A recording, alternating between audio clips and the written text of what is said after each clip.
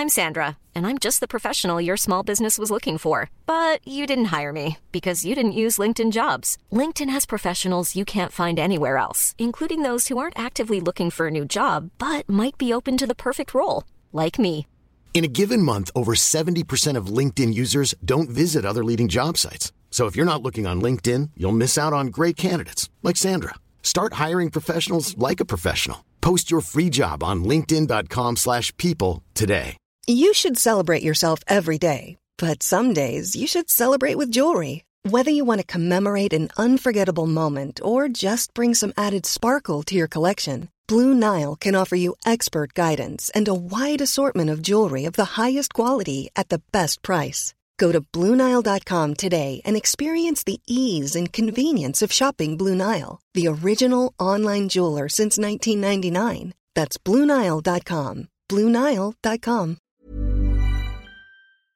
You know, I've been talking about earned media value for quite some time on this podcast. My friends at Eisenberg have just raised the bar on earned media benchmarks with their social index. Social Index now gives you globally earned media values across a growing list of 6 geographies for all your KPIs across the top 7 social platforms: Facebook, Instagram, LinkedIn, Snapchat, TikTok, Twitter, and YouTube.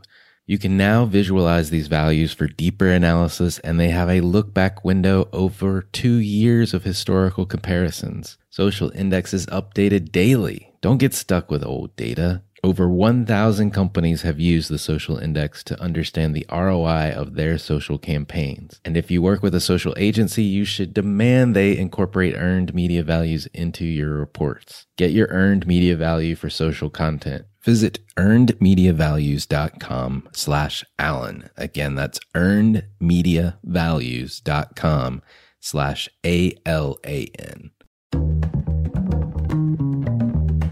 For all of us, it's about predicting where the consumer is going and getting half of it right. One of the things we want to do is create ads that don't suck. Embracing change creates great possibility. I'm Alan Hart, and this is Marketing Today. This interview is part of a series I recorded at the Internet Summit in Raleigh, North Carolina.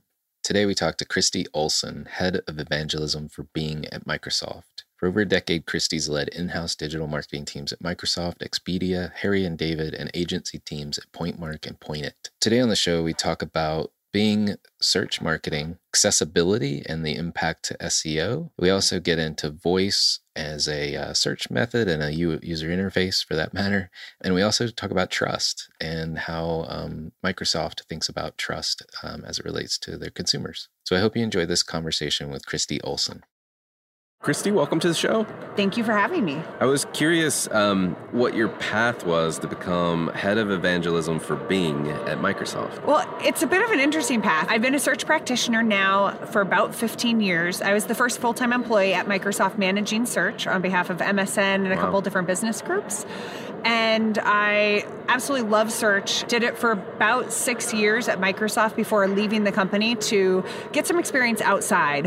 I always find it great to not just work at one company, but have a breadth of experience across different industries, different verticals. Yeah. And I saw the job opening come up where they're looking for somebody that had the expertise in search that could speak to what a practitioner would need to know, but is also to the leadership and management teams of how do you then take some of these high-level trends and implement them across the board. And so I was very, very fortunate and lucky to just have the opportunity to become the evangelist. That's awesome. That's awesome. And we are here at the Internet Summit, so if you hear background noise, listeners, and I know you're talking about accessibility here. Can you tell us why do you feel that is so important right now? Well, accessibility has been around for quite some time. Right. The ADA is celebrating its 20th year of existence, so Americans with Disabilities Act. And in the Americans with Disabilities Act, it actually required that anything considered a public accommodation, which websites are considered a public accommodation, is accessible to anyone of all different abilities. So one of the things that comes up with this is the fact that most web developers and most search engine optimizers, SEOs,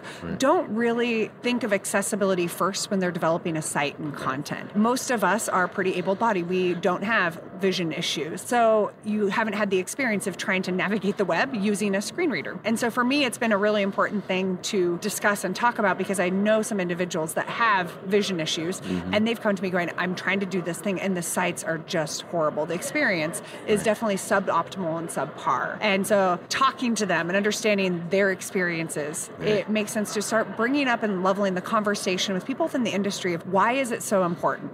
How many people out there do have a disability of some sort, and why we should start thinking about it first and foremost and not as an after the fact process. So what I'll be discussing today really goes into how should you be thinking about that and some of the core areas that really SEOs should be including, I think, into their audits. Now, not everybody agrees with me. I'll actually be having an article coming out probably in the next month to 2 months on search engine land or else marketing land that's going to come against several core people in the SEO space who actually completely disagree with me about accessibility being an organic search issue.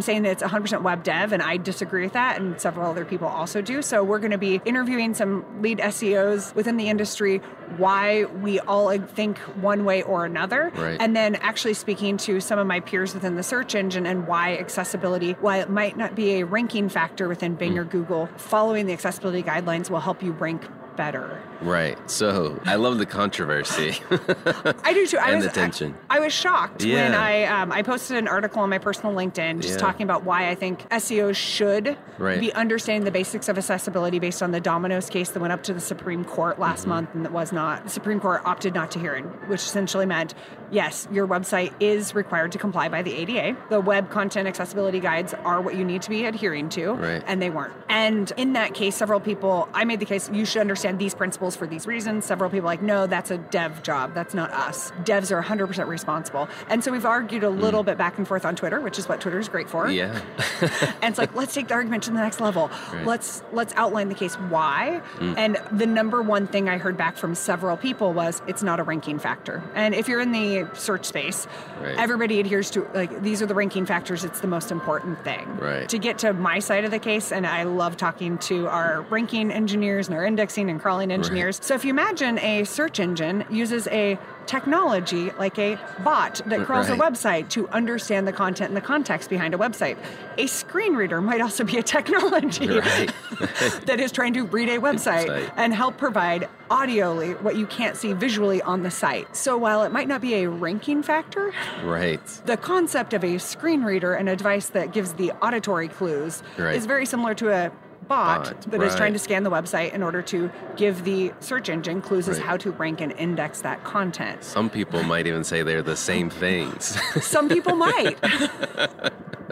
Then I guess therein lies the controversy. The controversy. The debate. It'll be interesting to see how it goes. I love it. And so, I mean, it would logically flow that it may not help you in your page rank, but it's just good SEO practice to do the things that would make it more accessible, your content more accessible. Correct. So some of the things are very simplistic, and we're not talking rocket science here. We're talking about, let's say you have dyslexia. Having your font centered versus right or left aligned can make it more difficult for them to read, somebody to read. Wow. So, I mean, we're not even talking like low vision, even just individuals with dyslexia, how you have your fonts aligned on the page, the type of font you choose. That would make a huge... I am getting a little bit older. My arms are getting shorter. I tend to notice, like, my head comes back, my arm gets shorter.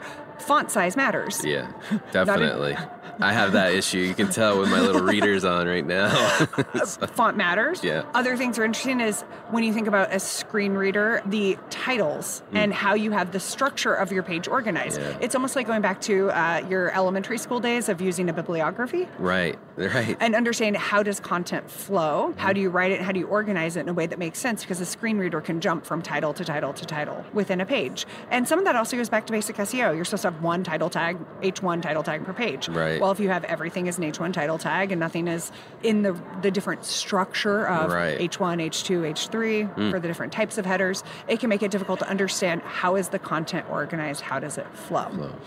So, I mean, some of this is... It almost seems like rudimentary at some level. Sense. And common sense. And the ADA has been around for 20 years.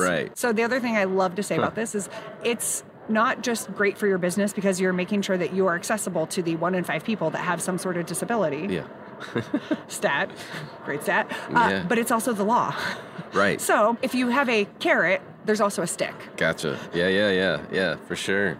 Well, I want to ask you as well about voice and search, and how fast is voice growing, and where do you think it will head in the future? Because that's another way to access the web, essentially. Yes. And so voice search has been growing in popularity substantially over the last decade. Now, I would say, and yeah, I saw that surprise look, I said decade. It's been around for a while, but it's not been great in terms of how well the different tools and technology can understand what we say and provide back that spoken response up until about the last 5 years. And part of that, if you think about it, you have Moore's Law where processing power doubles every 18 months. The same thing applies to processing power, but also natural language processing and the technology on the back end to understand accents, understand cadence of speech, and understand just language in general and be able to process it better so they can understand the nuances of how I speak from the Pacific Northwest versus you versus somebody from the South, the Northeast, and to be able to respond. So voice has been around for a while. The other area that's really been driving growth is adoption of, let's look at the Amazon Alexa. Hiring for your small business? If you're not looking for professionals on LinkedIn, you're looking in the wrong place. That's like looking for your car keys in a fish tank.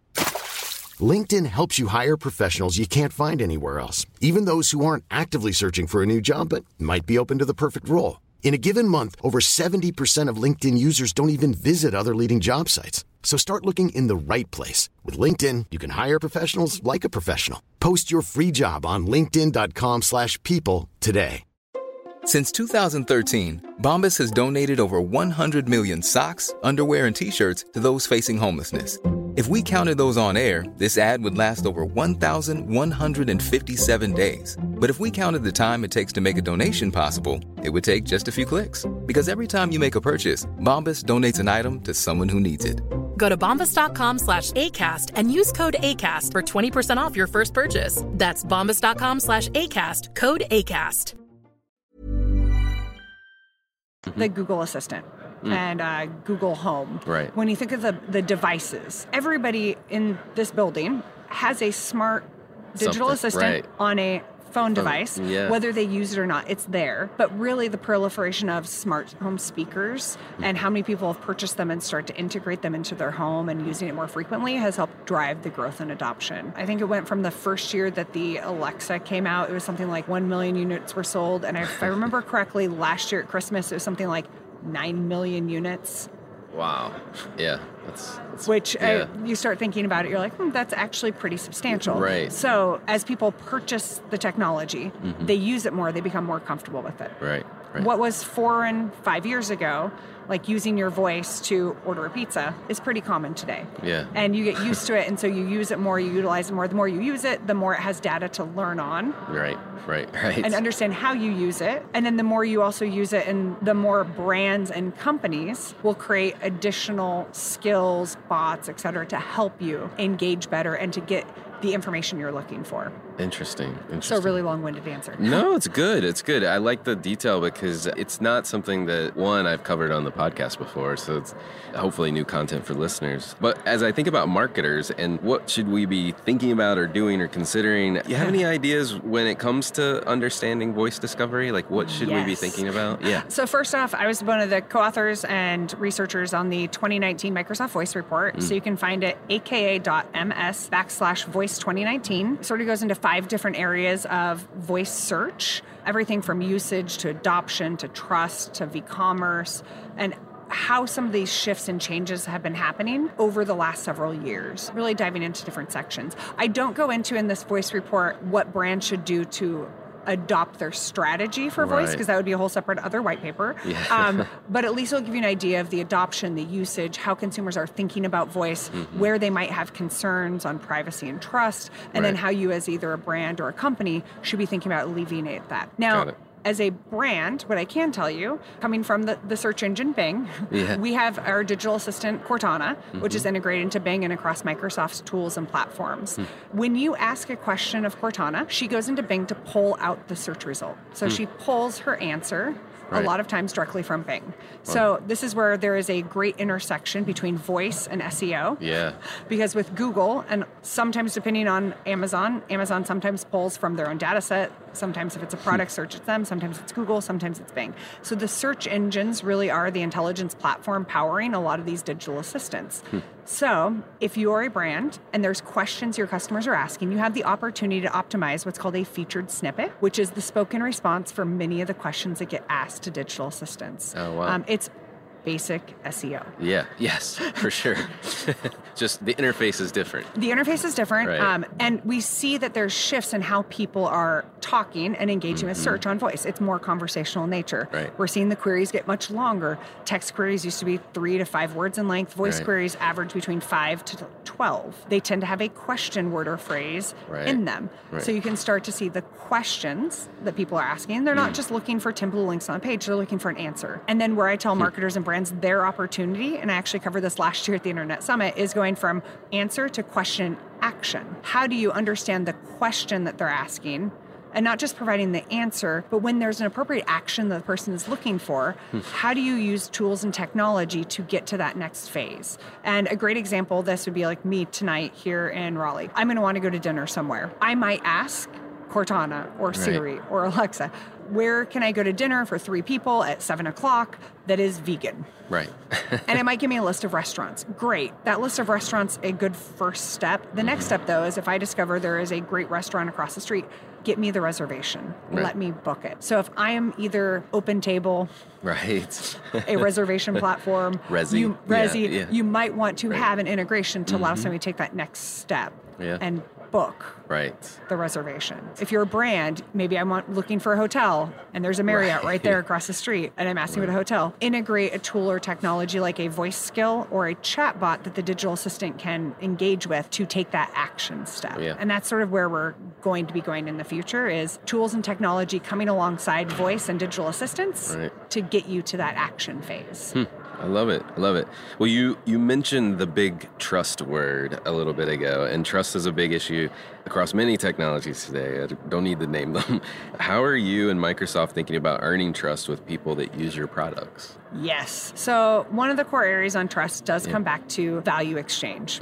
So people are willing to give you access to data and information if they get something back. Right. That's the first area on trust, is understanding, like, are you providing the right value based on the type of information coming back? And marketers, we get that, right? Because you want to be providing value, not just creepily hiding in the back collecting everything that they give you. So. Yes and no. It's interesting. We're actually doing research right now that we're coming out with March timeframe. We're starting going down the path of doing surveys and gathering more data and information. That while marketers seem to understand that there is a value exchange, understanding where the interplay in that value exchange, because I'm trying to figure this out. I haven't figured out what I'm going to call it yet, but I'm essentially trying to come up with a grid of, you have a lot of data and minimal data, high privacy, low privacy, and where do you fit within that grid? Because a lot of marketers want to have all access to the data. And then you have a third component of value exchange. Low value, high value, like highly personalized. Yes. Not a lot of personalization, not a lot of use of AI. They want to have a lot of data. They don't want to have to do a lot of work, so low personalization, which might be on the low data side. Yeah. That's great, except for that's a disillusioned phase. That you need to have, for the more data you want access to and the more information, you're going to have to get a lot more value out of that.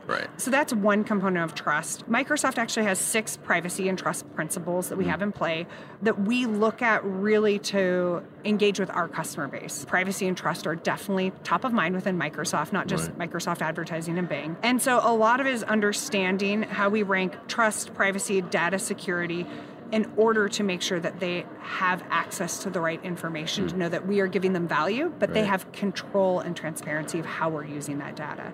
So we have really strong solutions internally at Microsoft, guided by brand safety, data security, fraud protection, platform integrity, and transparency, so that you as a user of any Microsoft tool and platform can log in and see what data we're using, how we're using it, and then opt in or opt out of the different scenarios.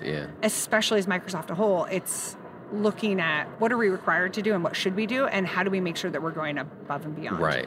really. And then as we think about advertising, because again, we're marketers, a lot of us here, the other thing that's interesting on this as a point of view that we're balancing between is the fact of transparency and control. Right. And then how do you take the data then and use it for things like advertiser targeting? Right. And making sure that there is a good value exchange, because we know that there is a greater need for trust and desire for personalization.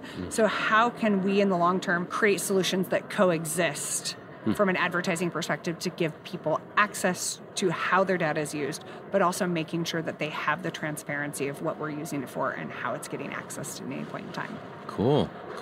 Well, Christi, thank you so much for coming on the show today. I appreciate it. I appreciate you having me, and thank you very much for your time. Hi, it's Alan again. Marketing Today was created and produced by me.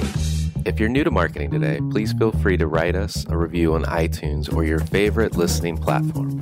Don't forget to subscribe and tell your friends and colleagues about the show. I love to hear from listeners, and you can contact me at marketingtodaypodcast.com. There you'll also find complete show notes with links to anything we talk about on any episode.